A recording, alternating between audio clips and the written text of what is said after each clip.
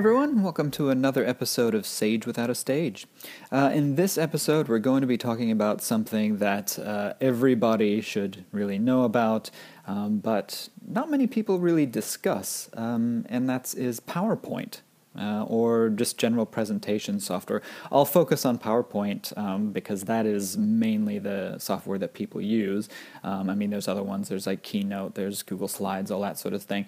But the idea that PowerPoint is the main one, and we'll just talk about the pedagogy behind it and all that sort of thing. So based on the little research that I did, basically I just did a Google search, PowerPoint was at first created by a company called Forethought Inc.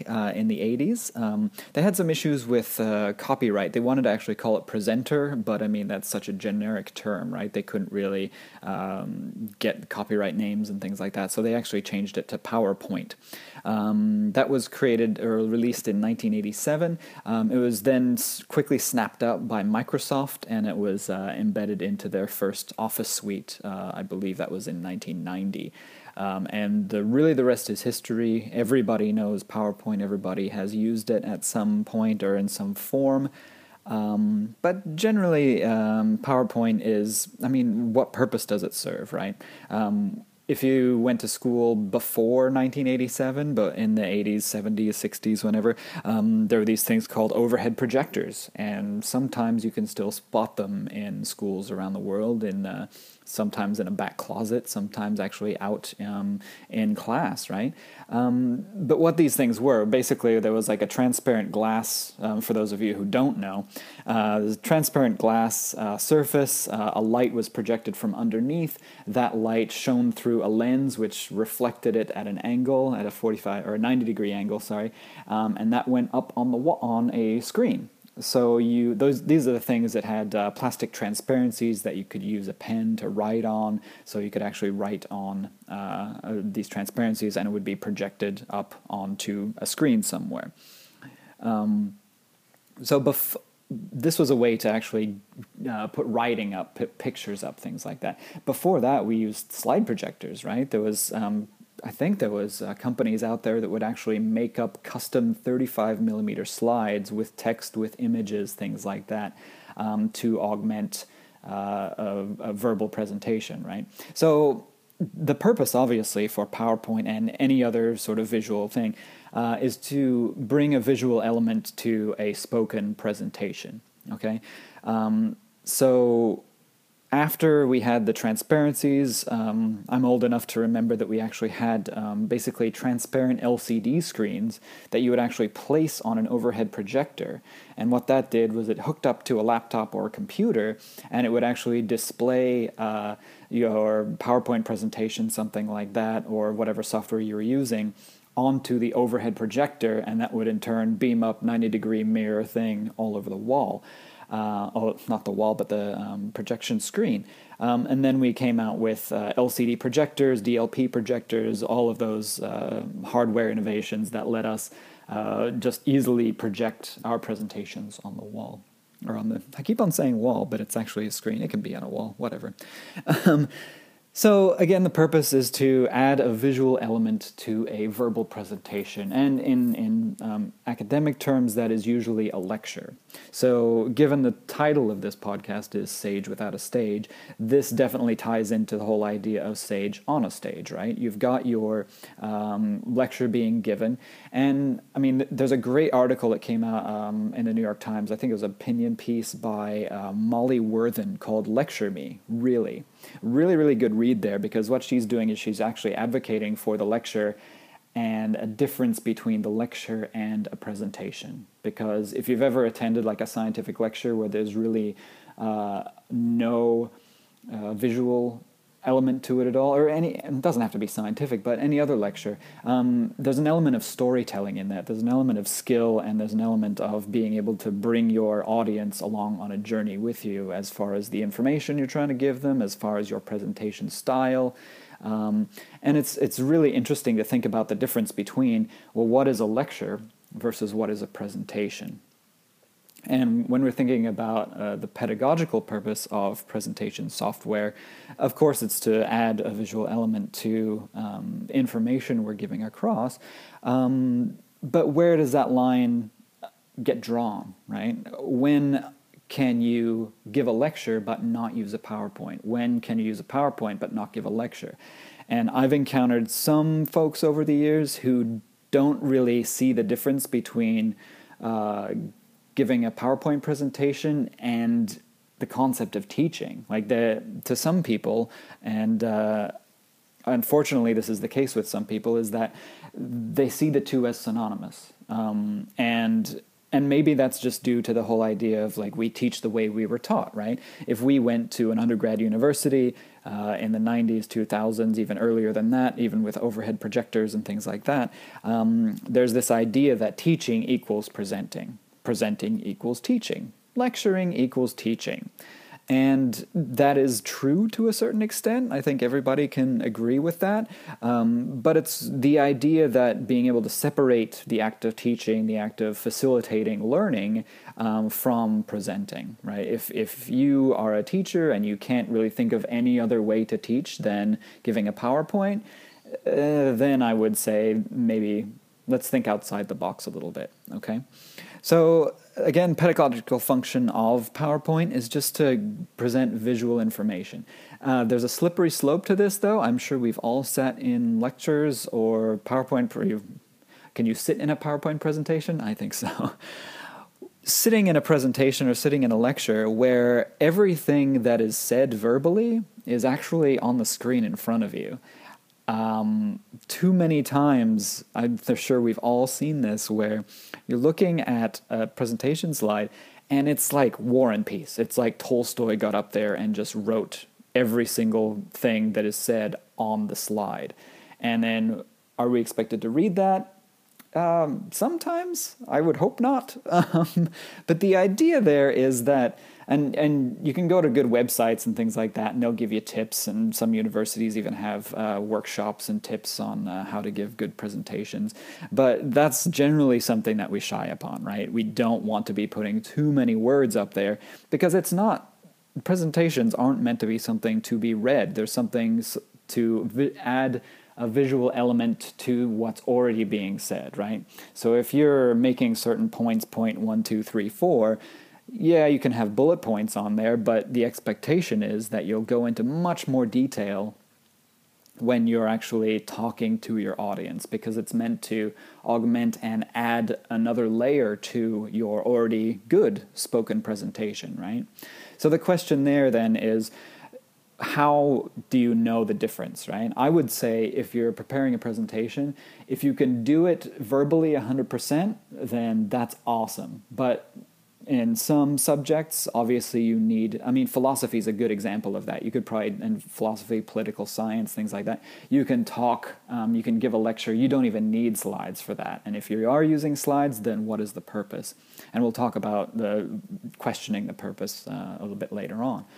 But, for things like engineering, math, science, all of these things, usually to illustrate what you're talking about, it's really good to have a picture, it's really good to have a diagram, an animation, things like that. So if you're thinking about using PowerPoint, again, just think back to how you saw it used as you were a student, growing up, going through university, college, even in high school. I remember in high school, my teachers used PowerPoint pretty heavily. And thinking back critically on that now, I really wonder why they actually did. Did they need to? We had whiteboards and we had blackboards and all that sort of thing. PowerPoint is just kind of the extension to that, but you can't change it as you're going, even though there's tools out there now that you can write all over them using tablets and even your smartphone if you want to, things like that.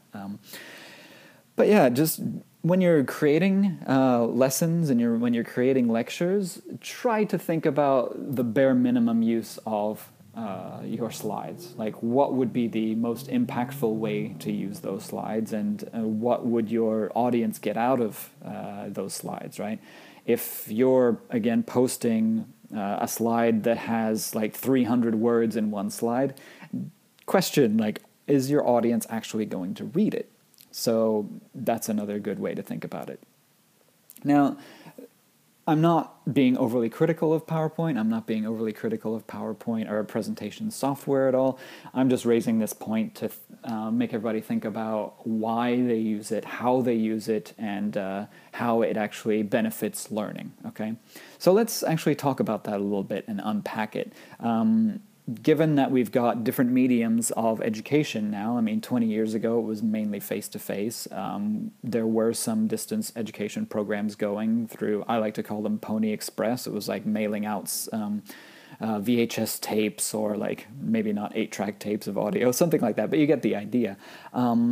So now we have face-to-face, we have online, we have blended, we even have mobile at this point. So for face-to-face, that makes perfect sense. I would actually like to break down a presentation or a lecture presentation into two categories for face-to-face. One would be dynamic. And what I mean by dynamic is that the presentation itself, or the PowerPoint, is a static thing. It was created, maybe it was created 5 years ago, maybe it was created 5 minutes ago, but it doesn't really change. It is just a set of slides that you go through, 1, 2, 3, 4. It has your pictures, it has your elements in it, and it doesn't really change based on what's going on.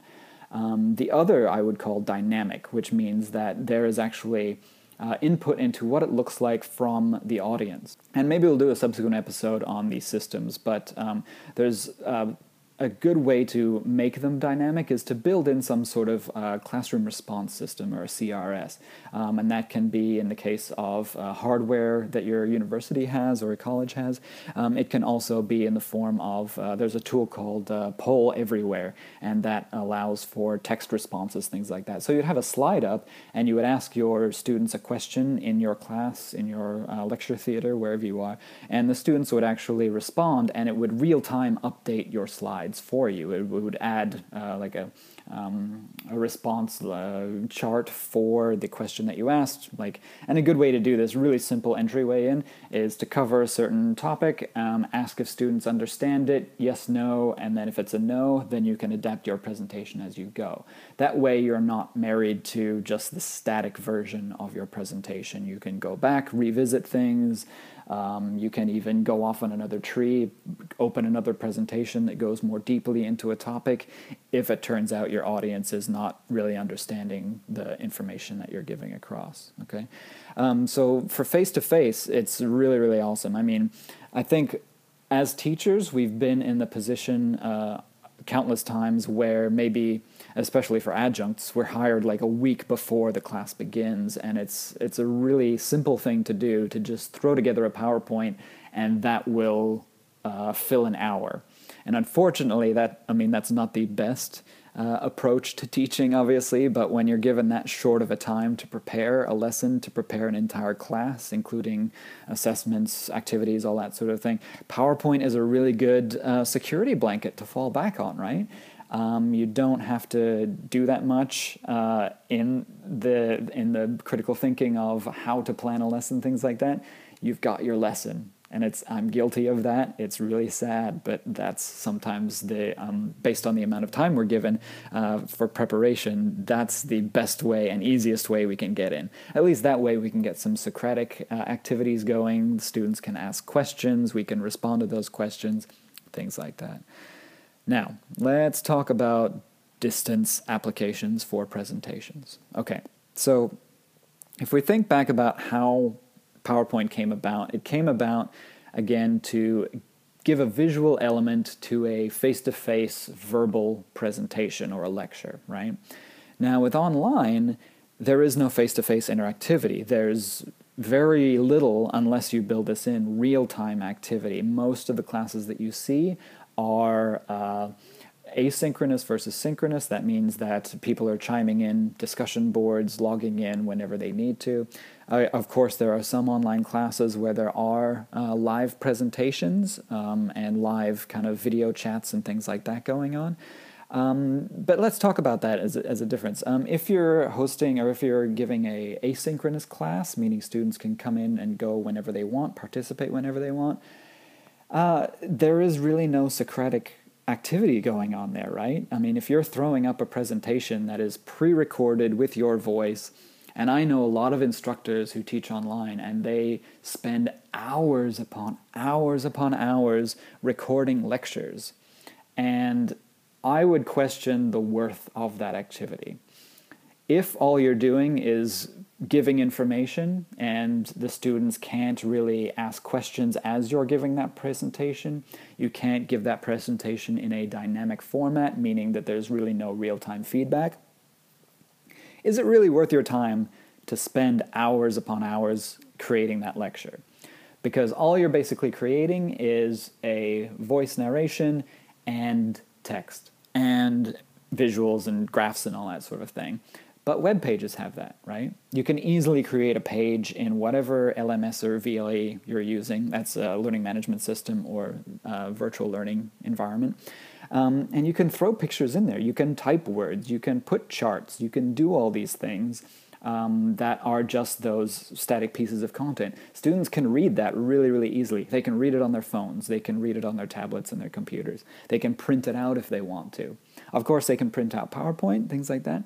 But it seems to me that using PowerPoint for an online environment and an online learning environment is sort of shoehorning one way of teaching into another way of teaching. And I'm sure in subsequent episodes we will actually get into that idea of shoehorning face-to-face into online, because people who teach online generally come from teaching face-to-face, right? That's the experience we all have as instructors, and that's what we're comfortable with. That's what we could probably do with our eyes closed. But when we're moving to online, some of us don't have the experience that we do in a classroom. I mean, classroom's easy. You walk in, you start teaching, done. That's how we do it. But for online, it's essentially a different environment. It's walking into a classroom we don't know that much about, classroom dynamics, how to present, how to give content, things like that. So maybe think about the different alternatives as far as getting your content across and building in some sort of interactivity into those activities. I know that sounds redundant. But what I've seen is if you're going to do a presentation for an online environment, make sure that there's an immediate discussion following that. So for example, you'd say, here are my slides, which you can take from the face-to-face version of your class if you do that. And then you can say, look at this presentation, and then let's discuss it immediately after and give a really good prompt for discussion so students are thinking critically about that. But your slides don't need to be like slides just full of text that students read, because a web page can just be a page of text that students read, right? When it comes to audio narration as well, there's alternatives to that. PowerPoint has really, really good tools for recording your audio narration and adding that to your PowerPoint, and it does it in a way that it sort of creates a self-paced kiosk, or you can even do it as a movie now. It's really, really cool. But again, you can create different ways of, I guess that creates a community, right? Especially for the online environment. That a teacher needs to show their social presence as a video or an audio. Otherwise, they're just this kind of apparition of somebody that exists, right? They're not really there unless you can actually see their face or hear their voice, something like that. So that, I would say, is a really, really good, important thing to do. Instead of uploading your PowerPoint files, like create videos, do that. Of course, try to avoid doing 3-hour-long ones. We all know how well that goes, especially when there's no interaction. Okay, I could talk about PowerPoint and online for hours, but I won't go on too far for that. Now, the key here is just to think about PowerPoint and think about your presentation software and understand why you are using them. Just to think critically about how you're using them and the pedagogical purpose behind it. So again, if you can deliver content with pictures for online, I'm saying, if you can do it with just pictures and text and have students read that, super easy, done. It's way more accessible to them as far as they can read it on the train. Sometimes they need plugins to look at presentations, things like that. If you're doing it face-to-face, again, just think about the purpose that it serves. And not even the purpose that it serves is what effect does it have on the dynamic of the class. When we think about the title of this podcast again, Sage Without a Stage, using PowerPoint flips that back to the whole lecture model, right? It flips it back to People must face a certain direction in the classroom, they must look at you while you are speaking, and their eyes are glued to that screen because there's really nothing else going on. But if there's something that you can do in the classroom that gets their attention away from just a TV screen, which is essentially what they're doing, and gets them chatting with each other, looking at you, looking around the room, then try and think about alternate ways to present your content and present ideas to your class, okay? So again, thinking about understanding why you're using PowerPoint. People, again, they do what's most comfortable to them. I'm not saying that I'm lazy at all, but a lot of times when I'm giving a presentation at a conference or something like that, of course I'll use PowerPoint. It makes total sense to use PowerPoint because I need to express something visually that I can't draw in real time because I'm not a good drawer, and I can't really express in words. But the words that I'm using, they can be heard. They don't need to be seen. So that's the biggest thing that I would stress about PowerPoint and potential PowerPoint addiction that exists in some instructors. So just to wrap up, we've talked a bit about the history behind podcasts, their pedagogical purpose. We've looked at the differences between their use in face-to-face and the online environment. And maybe just a final thought to leave you with is just think about how you use PowerPoint in your own presentations or in your own teaching, I would say. Think about the purpose that it serves. Think about the effect that it has on your students. If your students are falling asleep, if they're bored. Some people would argue that that's not the instructor's fault, but I come from a school that actually says that it is absolutely our responsibility as teachers to make sure our students don't fall asleep. So try something different. A challenge that I've issued to other instructors when I've done teacher education is actually to say, okay, if you use PowerPoint 5 times a week, try using it 4 times. Then try using it 3 times. And that's a good challenge to set for yourself as far as bringing in some more dynamic tools, bringing in some alternative tools, and ultimately separating that idea between presentation does not equal teaching. So thanks very much for listening. This will be a podcast every couple of weeks, so feel free to chime in on Twitter. We're at sage_podcast, and I'll see you next time.